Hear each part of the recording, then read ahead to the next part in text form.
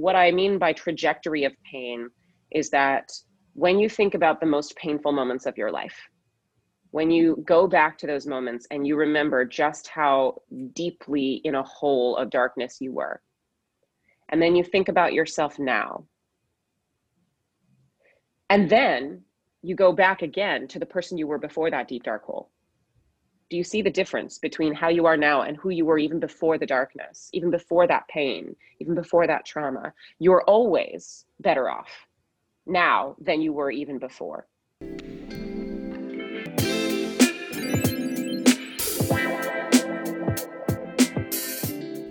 Hi guys, welcome back to Chat with Chelsea. Thank you so much for joining me today. On this episode, I have asked Maria to be a guest. Maria is an intuitive energy healer and certified Reiki master. I first came across Maria from my friend Yasmin. She received distance Reiki from her. I had received Reiki one time in Thailand, but I hadn't received it since I'd been back in the States, and so I reached out to Maria and asked if she would be able to perform a distance Reiki session with me. And if you don't know what Reiki is, it is a form of energy healing. So in our body, we have 7 chakras, which are energy centers, and through Reiki, the person performing is trained to read the energy of the person, read their chakras, understand where the energy is lacking in their bodies, or what chakras are closed, which ones are open. It's a lot of intuitive energy work because really we all are energy and everything is energy, right? Everything is a frequency. So this person is trained and has gifts and is intuitive enough to understand what parts, what energy in your body is closed off, is not circulating properly, you know? So it's very intuitive. But you are trained in this. And guys, when I tell you, it was phenomenal. Like, so relaxing. She was so intuitive with everything that she read and about my energy and my chakras, and she gave me some advice to help me in areas that I was struggling in, and everything she said was so on point. I was blown away. She is incredibly gifted. She is such a genuine and caring person. And so after that, I started following her on social media and just loved her. Like, absolutely amazing. She is super genuine about her posts, and she is very inclusive and just shares very, very good information. So I am incredibly excited to have you guys listen to this episode. We talk about so many things. We talk about relationships all the way to healing and transformation, and how we go through these painful times in our life, but at the end of it, when you look back, you realize that it was for the greater good and it was to become a better you. So this episode is jam-packed. It is a bit longer than my solo episodes, but it's full of good information, really beautiful information. So grab a snack. If you're listening in the car, be careful driving. And let's just hop on in.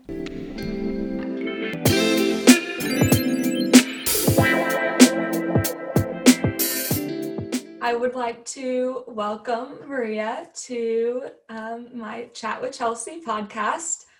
Thank you so much for joining me today. Oh, I'm so happy to be here. Thanks so much for asking me. This is exciting. Yeah, when I decided that I wanted to start having people on the podcast, you were, of course, one of the first people that I thought of asking if you would like to join. We had such a good connection when we did the distance Reiki, and I just really felt so connected to you. And then I started following you on social media, and just everything you post, it's so real and authentic and genuine, and it just I love to look at your social media, whenever you post. So of course I wanted to have you on. Oh, thank you. You've inspired me in so many ways through yours as well. I'm not sure that we've ever talked about this, but um, that poetry account that I just started, which is terrifying me every single day. This is the most excruciatingly vulnerable I have ever been in a public sphere before in my entire life, and it's because of you. You really inspired me to do this. Before you announced that you were starting your coaching business, you did this series of 10 days of really deep, vulnerable truths about yourself. And watching you do that, it was life-giving to watch you do that. And so while I've been posting authentically for a while, I actually just posted a couple days ago about the difference between authenticity and vulnerability. You can be authentic without being entirely vulnerable, heart flayed open, like here's my entire life on a silver platter, right? And that's the difference of that, is having boundaries. And so I've maintained my boundaries, I think, fairly well, while still being my most authentic self and sharing what I think people need to hear, what parts of me they would like to know, without kind of just blowing everything out. And then you did this series, and you still maintained boundaries, but the way that you did it was just so raw and vulnerable and open, and the ownership that you had over your story, and the empowerment that you not only gave to yourself in that post, but to all of your readers. We received empowerment by receiving your story. And it reminded me of this quote that I heard on Brene Brown's podcast, Unlocking Us. She was interviewing Seth Riggs, I think is his name. He's a director, a film director. And she was interviewing him, and he said something that made my mouth kind of fall open. And I've never thought about it this way. And I had just seen your series finish, and then I had just listened to this podcast. And what he said was that the greatest gift you can ever give to someone is your story. And I thought, wow, I've never thought about it that way. I always thought, nobody wants to hear my story. Nobody cares about what I have to say. Like they only care as it applies to them. And then I thought back to your series that you did. And I thought, no, you know what? It really meant a lot to me to read that. It did feel like receiving a gift. He was right. Yeah. So the whole reason why I started this poetry account, I've been writing poetry for many, many years. I've been writing since I was a kid, monologues, plays, everything. And the whole reason why I've never shared any of it. And the whole reason why I did it was you planted this little seed in my mind, and it wouldn't stop growing roots. And then finally, I just realized that this is part of my story that in order to be most authentically myself, I need to share. So thank you. Wow. That, I cannot even tell you how much that means to hear you say that. When I did that series, it really was my transition, because I've always been the same. I've always been open and authentic about, what I've gone through. And when I show up on social media, I usually I don't put on a face. But that series was my transition of being like, you know what, this is me, and you can like it or you cannot, but this is what I've gone through, and this is just everything. And yeah, like you said, I just laid it out there. So to hear you say that, I am beaming right now. That is just, it's so special. And that's all I've ever wanted, going through healing and going through the transformation process, coming into my most authentic self. All I want is to share that and to give others the permission to be their most authentic self. Yes, absolutely. I totally agree. My partner and I just recently split up, and normally I wouldn't be the kind of person to share something like that on social media, because people's personal lives are their personal lives. But in this instance, I felt like it needed to happen. And the reason why is because the lesson of this relationship was so important, and people needed to learn it, and people needed to hear that it was possible for them, because my partner and I, my ex-partner and I, we love each other so much, and we're so deeply invested in each other's happiness and well-being. And that is why we chose to part. ways. We didn't do it because anything was broken in the relationship, or we were fighting all the time, or we were miserable or unhappy, or we were trying to force, things, the relationship to work when it wouldn't. Our relationship worked beautifully and perfectly. And we had all of this amazing love and care for each other. But we also recognized that we both had individual healing that we still needed to do. And Brene Brown, in one of her, I think it was her Netflix series, she said, you don't work your shit out on other people. And that stuck with me for a long time. And I try not to, that's my therapist's job. That's my meditation practices job. That's my healing. That's my job, to work my shit out, not on other people. And so, when we both realized that we had shit of our own that we needed to work out, we thought, well, we love each other so much and we don't want to work it out on each other. So why don't we just not? Is it okay to be in love with someone and then just let it be this little perfect chrysalis of something and then let it go? Yes, that's okay. It doesn't have to, we don't have to beat each other bloody with our opinions or our traumas or whatever until we can't stand each other anymore. Why don't we just not do that? And we could love each other forever instead. And so, I shared it on social media because this was the first time that he or I had broken this toxic cycle of our lives, where we just force every relationship to work as much as it can work. And then eventually when it doesn't, we resent or hate the other person so much, we just never want to see them again. That's the cycle. That's the normal cycle. But for us, we thought, we want to see each other again. We want to be in each other's lives for forever. And we don't want to hurt each other in this way. So we can see it coming down the road. It's not here yet, but we can see it. So let's just, walk around that wall, and then we'll meet up on the other side someday, and that'll be fine. So I shared it on my social media because I wanted people to understand that it is possible, that this can be the road that you choose to take. You don't have to hurt other people. You don't have to hurt yourself. As you do your healing work, you can get far enough along in it to where you no longer harm yourself or others. And that's like, yes to all of that. Oh my goodness. I resonate so hard with that. I'm going through a similar thing and what you're talking about is boundaries. Is setting those boundaries for yourself, and he's setting those boundaries for himself. And it's so special to get to that point where you can do that, and you can do that for yourself and for others. Yeah, it's funny because I think back to the me of a year ago, and the me of a year ago would not have been okay. I mean, of course, my heart hurts and I love him and I miss him, of course. And I do cry more often than I don't cry, and that's okay. But the me of a year ago, and I know this for a fact because the me of a year ago was in the middle of a divorce from my ex-husband. And then this relationship with my now ex-partner, it fell into my lap so fast that it was like, whoa. And that's a big part of why, we're taking some time now, because we didn't have that time before. It was like the universe just threw us together. And sometimes I think it's funny that the universe does that. It's that whole, what you don't repair, you will repeat. Whatever lesson you haven't learned, you're gonna be given that lesson over and over and over again until you learn it and learn it good. So I think, in this sense, with my ex-husband, a lot of those traumas and triggers were vaguely similar, not super similar, or else I would have been like super triggered and it would have been painful, and this whole thing wouldn't have been as beautiful as it has been.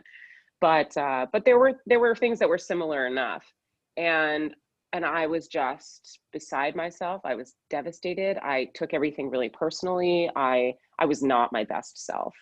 And it just goes to show how much healing can be done in such a short amount of time when you choose to really lean in and face yourself, face your traumas, face your past, face your future, and really ask yourself, what do I want to do here? How do I want to be? Who do I want to be?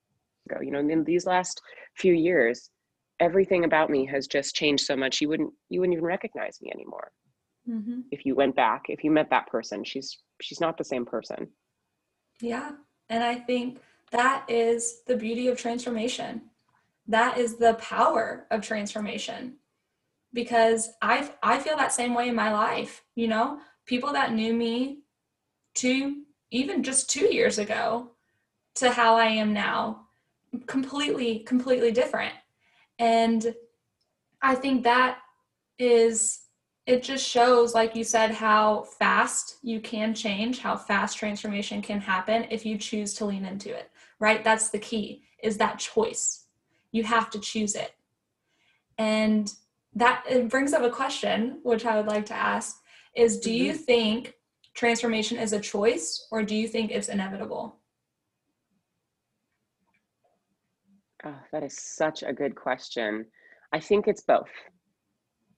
I think you have to make the choice to start, but I think the choice is inevitable. Mm. So I think I'm one of those people who believes in reincarnation. So let me just start there. Okay. I'm one of those people who believes in a universal lifespan. And the Mm. reason why I believe that, let me just quickly dive into that so that way Yeah. our listeners can come with me on this Yeah, journey, of is course. that the reason why I believe that is because of a few things. So one is the law of energy. The scientific law of energy states that energy can neither be created nor destroyed, it can only be changed, which means the energy that inhabits your body and my body and all things has always existed and will always exist. It will just change in the way that it Mm-hmm. exists. So whatever energy is inhabiting me right now might have been the energy of something else at some point, but it is now me. And this is all part of the same energetic universal lifespan. So that's what I mean by reincarnation, right? I Mm-hmm. might turn into a star or something, who knows? But I will still have a universal lifespan. So that's one thing. And then the second thing is the law of impermanence. This is a Buddhist dogmatic theory. But actually, Western psychologists and sociologists have postulated this exact same theory for ever as well. Mm-hmm. So, you know, even though the Buddhists were the first ones to kind of really publish anything on it, this has been a unified thought throughout the great thinking minds, philosophers for forever. Mm-hmm. And it's this idea of change being the only constant. So there's nothing that's permanent, nothing lasts forever. And if that's the case, if we can acknowledge that, you know, I mean, obviously we all have examples in our life that prove that change is the only constant. So if we can prove that change is inevitable, that nothing lasts forever, then that means that death can't last forever. Death is what? The only thing in the entire existence of the universe that lasts forever? No, that's not possible. That defies the laws of Mm-hmm. everything. So if our energy can neither be created nor destroyed and death cannot possibly last forever, then there, you know, that's why we have this idea of an afterlife in so many religions, right? Because death is just temporary. And Mm-hmm. so that's why I believe in reincarnation, is this idea of like the idea of death being temporary combined with the idea of energy never ending. So when we start there, we recognize that if we've lived many, many lives before this, infinite numbers of lives before this, and will live infinite numbers of lives after this, in some sort of state, that means that in some life, inevitably, we will we will be forced to make this choice, or we will come to this choice of transformation. And that's just, I mean, that's just numbers, Mm-hmm. right? When you think about the expanse of the universe and how it goes on for infinity, what are the odds that we're the only planet out there with intelligent life, right? I mean, this is just Yeah. numbers. We're just talking about numbers now. And that's the same thing if you consider how many lives I've lived before this and how many lives I'll live after this. Eventually, transformation was going to be the choice, just by sheer numbers. Oh, yeah. Wow, that's super interesting. Thank you so much for taking us through that. That I've never thought about it like that, but that is, I mean, it makes sense, right? Just sheer numbers. Like, of course, you're going to come to this choice eventually. Yeah. And how beautiful that you're in it now and that you're experiencing it in this conscious body, in this moment, in this dimension, in this life. Yes, I'm really glad that it didn't have to come when I was a snail in my next life or something. That would have been unfortunate. uh, the transformation process for me, I'm really grateful too. It's been hard, you know, and I'm sure you can recognize that yours has been too. I would be very surprised if anyone who goes through a giant transformation like you and I have gone through didn't do so by fire. Yes, the fire and the pain is what propels the transformation process. When I say transformation, what comes to mind? Post traumatic growth. Mm. And I've always called it, I actually only just learned about post-traumatic growth from my therapist last week, in fact, but Wow. I know, but I've known about it for a long time. I've been calling it the trajectory of pain in my practice for a long time. This is what I call it to my clients. Mm-hmm. And so what I mean by trajectory of pain is that when you think about the most painful moments of your life, when you go back to those moments and you remember just how deeply in a hole of darkness you were, and then you think about yourself now, and then you go back again to the person you were before that deep dark hole. Do you see the difference between how you are now and who you were even before the darkness, even before that pain, even before that trauma? You're always better off now than you were even before. So this is that trajectory of pain. You know, you may be here at some sort of plateau and then you drop down into a pit of despair. But then once you make your way out of it, you're a higher level being, closer to ascension, closer to consciousness, closer to your best self than you even were before you dropped down into that pit of despair. So the trend is always upwards. That's the trajectory of pain. It always takes you upwards.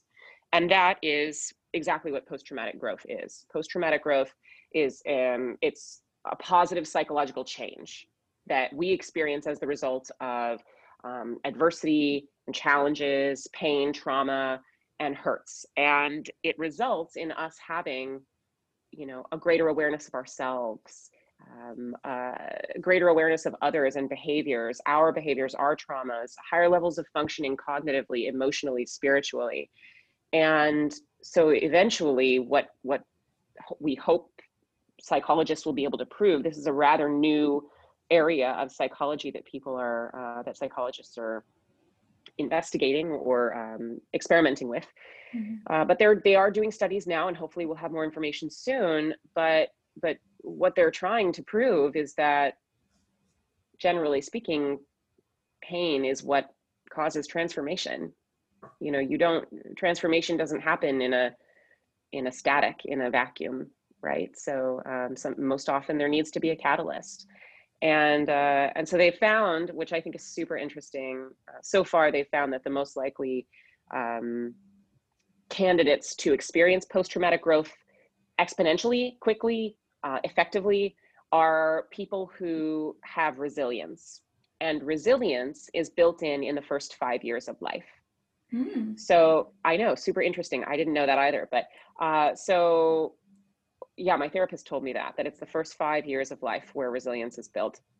And so what that means is, if you're a child and you are, you know, going to climb that tree, for example, and it's the highest tree you've ever climbed, and you're like, I don't really know, it's a really high tree, I'm not sure if I can get through that. But I do know that if I fall and hurt myself, my mom is in the house and she'll put a Band-Aid on it and make me feel better.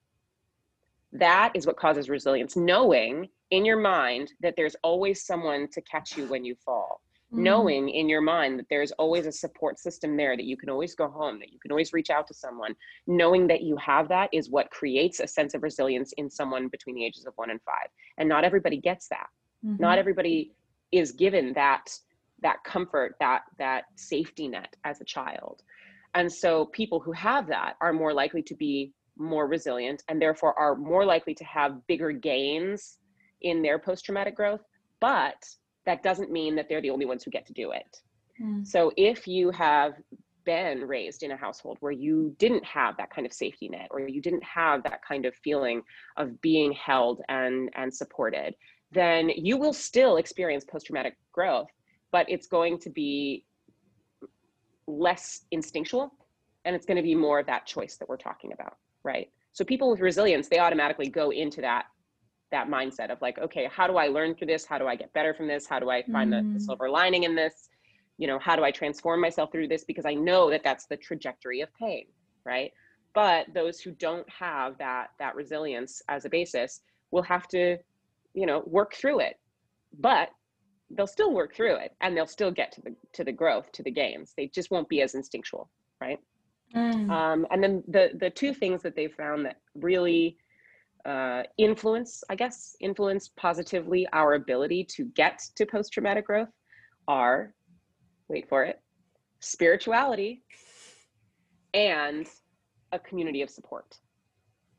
Those are the two things that really make a difference between whether or not someone is able to have that post-traumatic growth, or to just get back to a place of like stableness and come back to that first level before they went and dipped down into that pit of darkness, right? So whatever brings them up above that plateau is spirituality and or their community of support. Wow, that is so interesting. Yeah. I'm really glad you touched on the fact that if people weren't given that chance in life from the ages of 0 to 5, that they can still reach that trajectory. I cannot say that word. Trajectory. But it just takes more choosing. It takes more conscious awareness of what they're going through.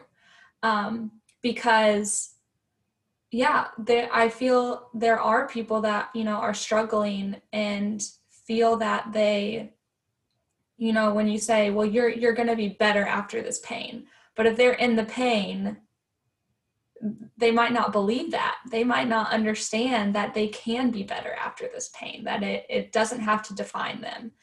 And it's funny that resilience thing comes in, because that I see that in my pain in my life, because everything that I've gone through that has been a traumatic or painful experience, and there's been a good amount, I always have looked back on it thinking, how did I grow from that? What did I learn from that? And that's my immediate reaction after I get out of my pit of despair.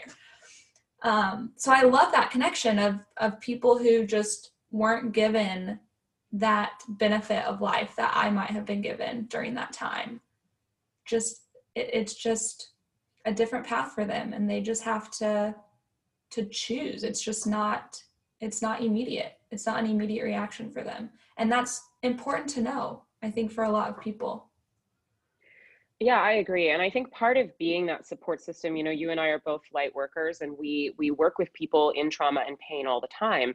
And I think, for me, there's a real spiritual side to what I do, but there's also a real, I guess I could call it a clinical side to what I do, because I've been in therapy for so long, and because, I actually am thinking about going and getting an MFT, but the ideas of how these things intersect, I think it's important for us as light workers and as people who are part of the support system, that system of support for these people, for anyone in trauma, is that we validate. And so, saying something like, well, you're going to feel better on the other side of this, it might feel comforting to some people, but it might not feel validating to them in the moment, right? Like you said, when they're in pain. And so for me, it's a balance when I'm working with my clients to let them know about the trajectory of pain, in case that's something that they want to hold in their mind as the next step in their journey, as they want to see down the road and see, okay, I know that that's there, so at least there's a light at the end of the tunnel, right? But at the same time, I want to really balance that with making sure that they feel seen and heard, and letting them know it's okay to not start your journey towards that light at the end of the tunnel yet. It's okay to sit here in this pit of despair for a little bit. That's all right. You can, it's a vacation. We're taking a little break here. We are not unpacking and moving in, but you can definitely chill here for a bit. That's fine. Sometimes our pain can be really helpful in that way. When we push down our pain and deny our pain and tell ourselves that it's not okay to feel that pain and we have to immediately get to that growth, that's when we find ourselves actually never healing from it, because we're not able to just lean into that pain. It's like if you cut yourself on your arm and you go through the skin and the muscle, but once you heal, that cut is stronger where that cut happened. The skin, the scar tissue, the muscle, all of that makes it harder to puncture that skin and muscle again, right? So it's stronger, it's more resilient, that part of your skin. But it only can be stronger and resilient if it heals. If it doesn't heal, it's going to fester and it's going to get infected, and we might have to amputate the whole arm, and then where will we be? So you have to heal from it. You can't just ignore it. You have to treat it.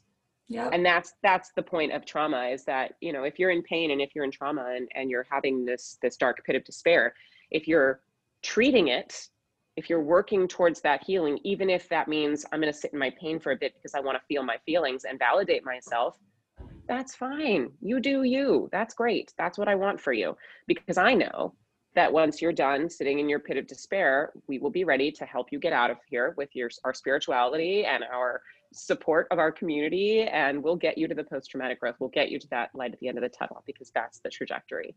Yeah, 100%, 100%. It's sitting with that pain. And that's something that I'm talking about in my coaching course right now, is our ability to be with pain, because that is so important in the healing process, is being able to sit with that. And I always say the first step to healing is acknowledgement. You have to acknowledge what you are feeling, what you are going through. Always. You cannot, like you said, push it down. The more you push it down, the more you deny, it's gonna build up and it's gonna explode. It will. It will explode. You will explode. I have done it. It has happened. Like, I can I can attest to that. It will happen.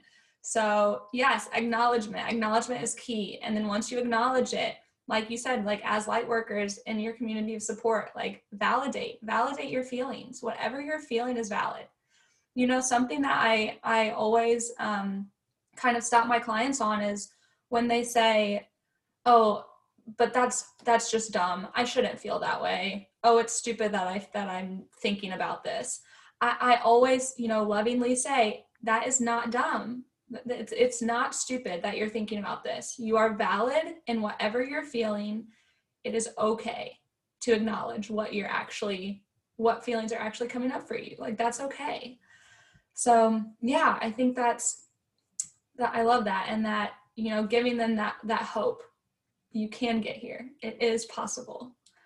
And I always say transformation is not fun and it's not easy, but it is beautiful. Like, it is not fun. No, it's messy and it's dark and it's awful. It's awful. The process is awful. But yeah, you're right. Once you get to the other side, you're like, dang, I'm so glad I did that. Yeah. And it's not, when I say beautiful, I don't mean it's pretty. Like, that's why I say it's not pretty, but when you can look back at it, you can say it was a beautiful process, even though at times it was shit and I, you know, felt horrible at certain points. Like, you reach that point where you can look back. And I think it's also something to note is that transformation is not, there's no peak. There's no stopping point of healing or of transformation. And that's right. It's oh, yeah. I think it's so important to emphasize that it's a constant journey and you're never going to be done. When you were talking about how the two keys to the trajectory of pain are spirituality and a community of support. Mm-hmm. So yeah, let's talk about that for a minute. So I did some research, okay, because for the listeners, I had no idea what post-traumatic growth was when Maria mentioned it. So I did some Google searching, and there were 5 main points that they talk about, which was spiritual change, new possibilities, personal strength, greater appreciation for life, and closer relationships. Right. Were the 5. And I'll link the sites that I used to look this up down below in case anyone's interested. But the spiritual change one question that was brought up in this post was, when people go through trauma or something, you know, traumatic in their life, a lot of times or sometimes people could ask, you know, why did God let this happen to me? Mm-hmm. So I'd like to touch on that, you know, because I've heard people say that, like, they get a cancer diagnosis and they say, oh, how did God let this happen to me? Like, why me? Totally. I'm so glad you asked this question. So I am Catholic. Just full disclosure. I am a Catholic who believes in reincarnation. Yes, it's true. I'm the worst Catholic in the entire world, and that's fine. I own it, and I don't have Catholic guilt about it because I'm a convert, so I'm way too young of a Catholic to even know what Catholic guilt feels like. But I just own the fact that I'm Catholic and also that I'm not very Catholic. But so the reason why I bring that up is because I'm going to say this first in a very Christian-centric sort of way, and then I'm going to say it in the not Christian-centric sort of way. So My ex-mother-in-law used to say this. She said the only times she had moments of doubt in Christ was when she had to ask herself the question, why do the innocent suffer? Right. And I mean, there are so many examples of that in our world right now. I could list them all day, and I'm not going to. I'm sure something popped up in your mind right then, and I'm sure it will for the listeners. Why do the innocent suffer? And the answer is, if we're talking Christianity, Jesus Christ never said we wouldn't suffer. He said, if you follow me, if you want to be with me, pick up your cross and follow me. Pick up your cross and be prepared to suffer with me. Pick up your cross. Your cross is your suffering. It's your pain. No one ever said our life, just because we believe in Jesus Christ, was going to be beautiful and full of rainbows and butterflies. That was not the promise. The promise was eternal life. That was the promise. Okay, so that's the first thing for Christians. For non-Christians, I truly believe that the pain that we experience is the gift. When we're talking about transformation, when we're talking about this beautiful journey that pain can be the catalyst for, pain is, generally speaking, always the catalyst for. How could you not look at your suffering, at your pain as the gift? It's forging you. It's creating this opportunity for you to become your highest self, the person who becomes as close to God as possible.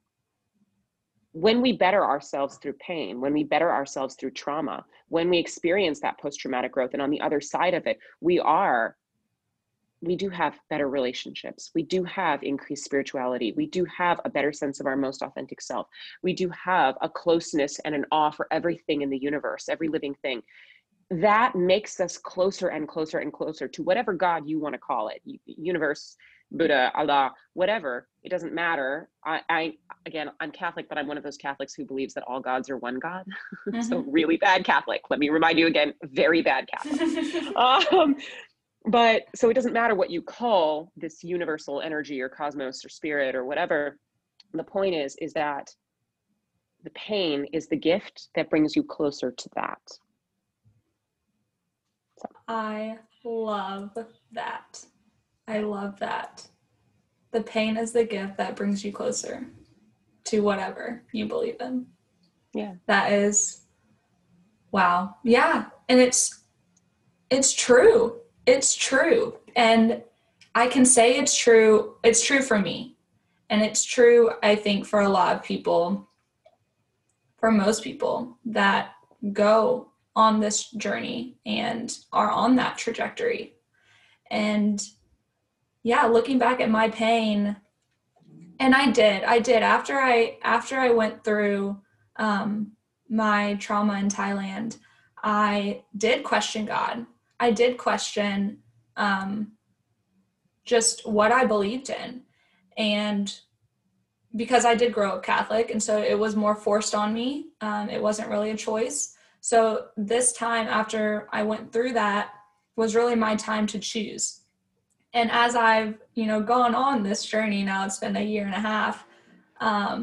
years, I am closer to God than I ever have been, than I ever was growing up Catholic, than I ever was just going to church every Sunday. And because God is in my life every day. And I did a podcast about this. I haven't released it yet, but like the fact that a lot of people who grow up religious kind of reserve God for Sundays or whenever they go to church, or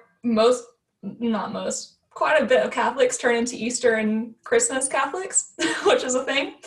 And whereas now that I say I'm more spiritual than I am religious, God is with me every day. I speak to him every day. And I love that you said you believe all gods are one God, because I do too. And when I started my healing journey, I started saying the phrase, everything is love. And I didn't know why I started saying that or where it came from, but I believed it wholeheartedly. And I started reading the book, A Return to Love by Marianne Williamson. If anyone hasn't read it, you should read it. It's amazing. I haven't read it. I'm going to have to read it. Oh, you got to read it. It's so great. But in it, she talks about how God is love and God is everywhere. So love is everywhere. And everything is love. And I was like, oh my gosh, this is what I've been saying. This is what I've been talking about. So yeah, I think the pain brings you closer. And it's so true. Yeah, it's funny. My dad always gave me this metaphor. It's a metaphor. That's the word. Wow, I need more coffee. My dad gave me this metaphor when I was a kid all the time that I now apply to the concept of God, spirituality, and religion. But when he gave it to me as a kid, it was about perspective. So he would say, Maria, your perspective is always going to be like a little doily, like a paper doily, right? That you hold up to your eye, and you can see through the hole of the doily, and that's all you can see. But if you just shift the doily just a quarter turn counterclockwise, you're looking through now a different hole on the doily, and your entire perspective changes. The view that you see changes. So always be willing to just shift your perspective a little bit. So that was the lesson that my dad always gave me as a kid. The way I apply it to religion and God is that I believe, I've just seen it too many times. I mean, for goodness sake, you read the Quran and they talk about Mary, Mother of God, more times in the Quran than they do in the Bible, for crying out loud, right? They're all the same stories. It's just different wording. But so if you think about religion, each religion has a little hole on that doily. And on the other side of that doily is the wide expanse of God's universe.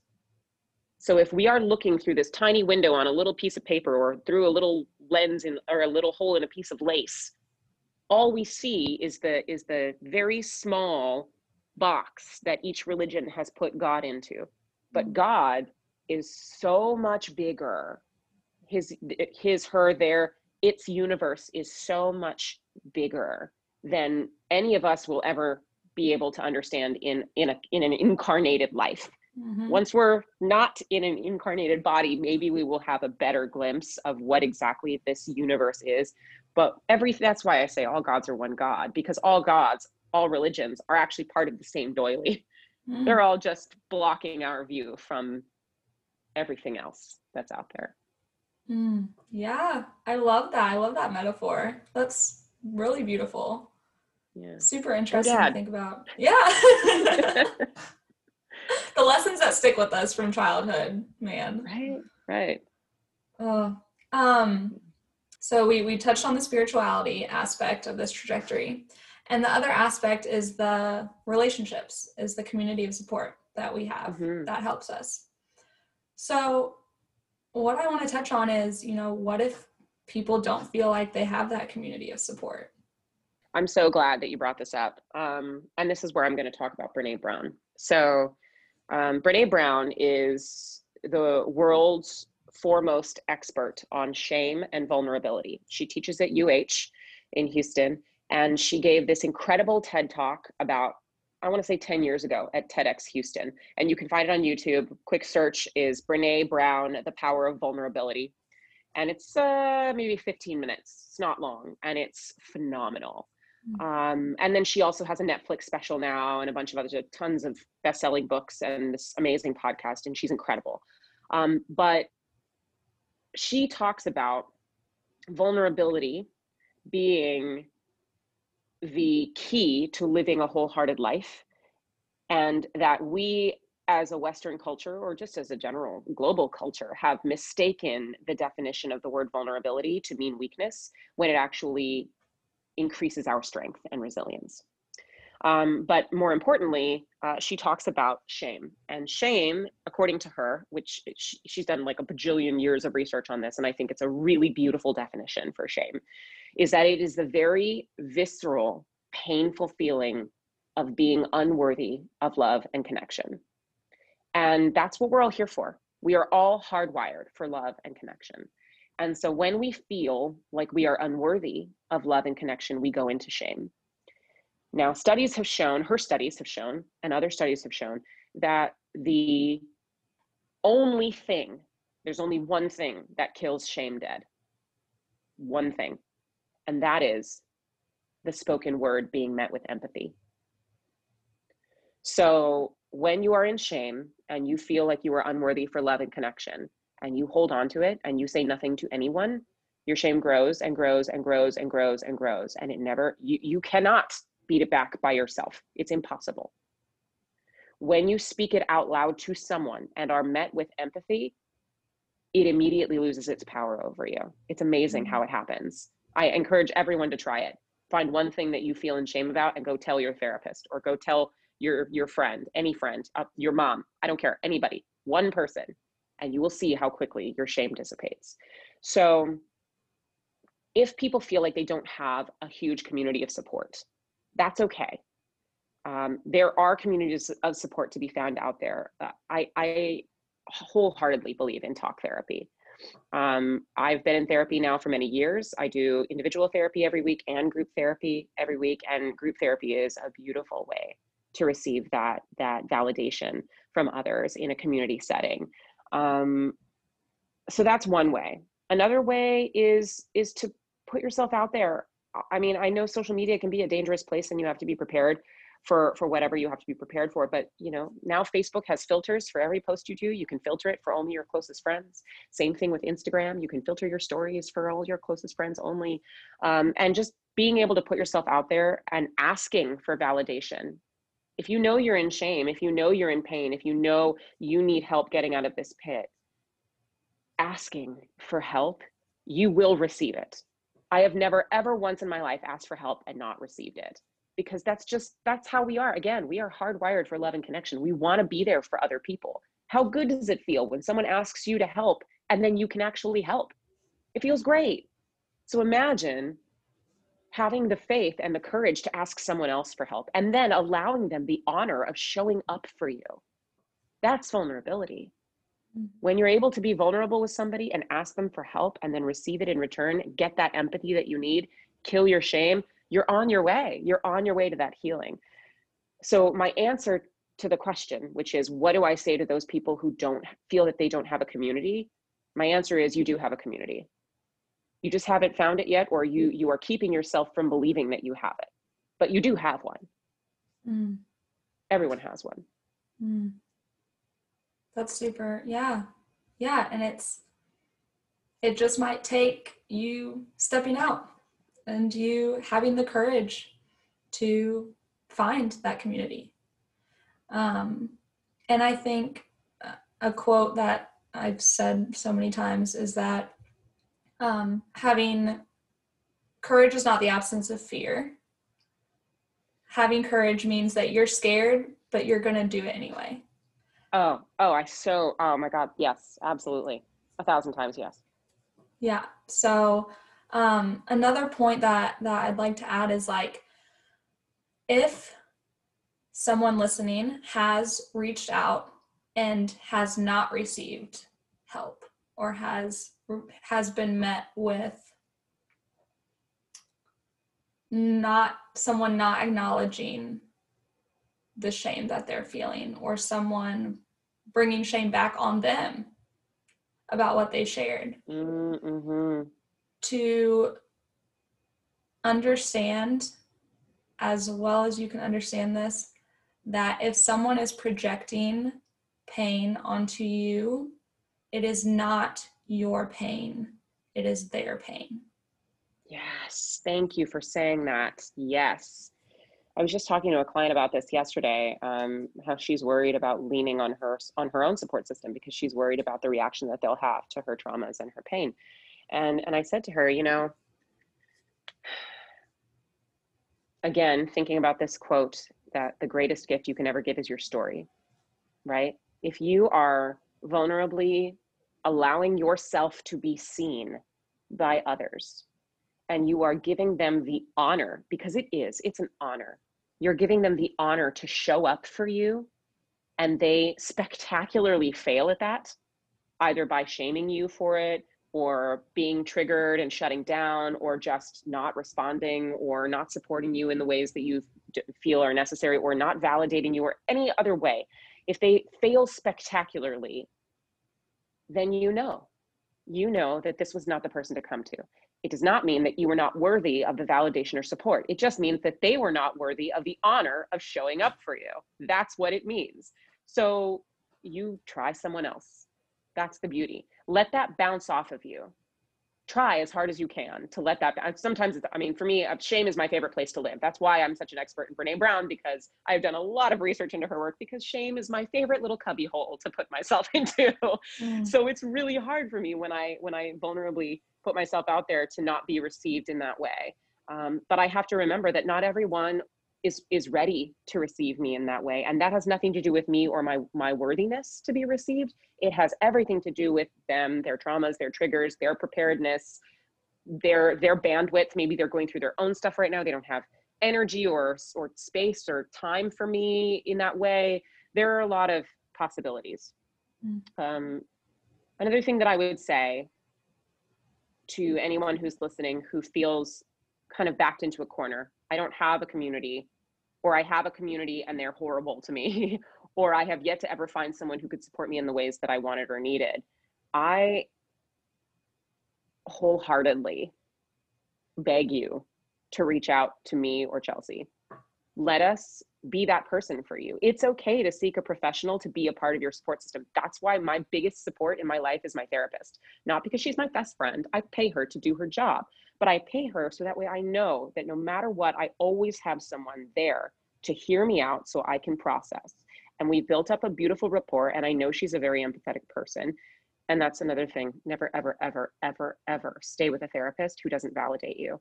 Mm-hmm. Seriously, y'all, you have got to find a therapist who understands you and gets you and treats you the way you want to be treated. If you are delicate little flower right now and you need your therapist to hold your hand gently and speak to you in soft tones, say that.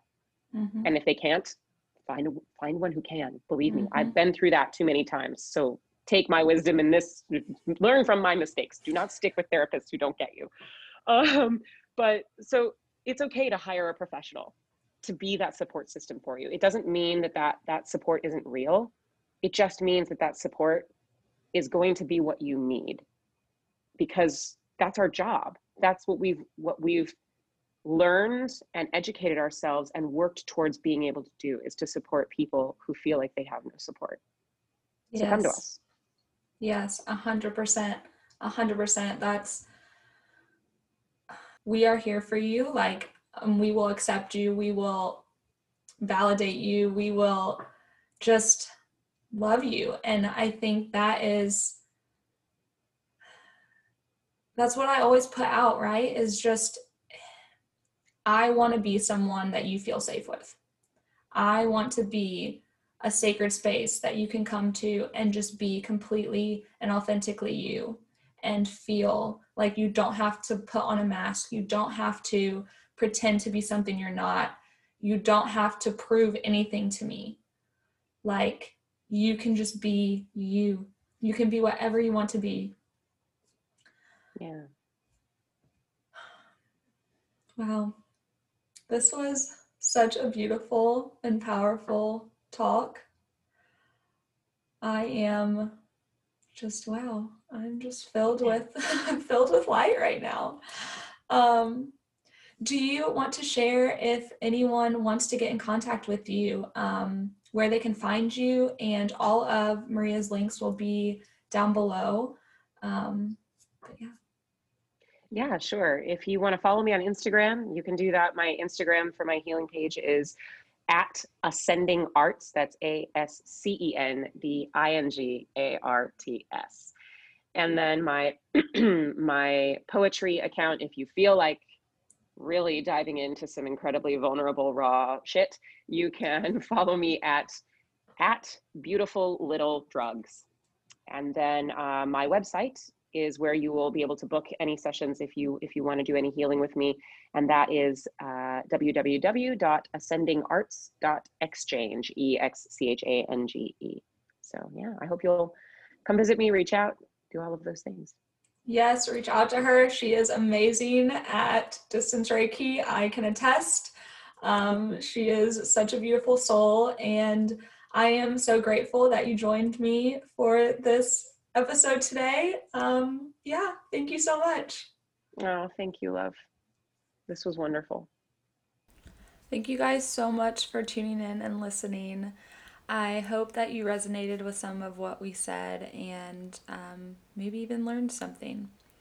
If you like this episode, if you like the podcast, please like, subscribe, follow, leave a review if you're listening on Apple Podcasts. It really helps me and it would mean a lot. I will be back with you guys next week. I'm sending my love and my light to you always.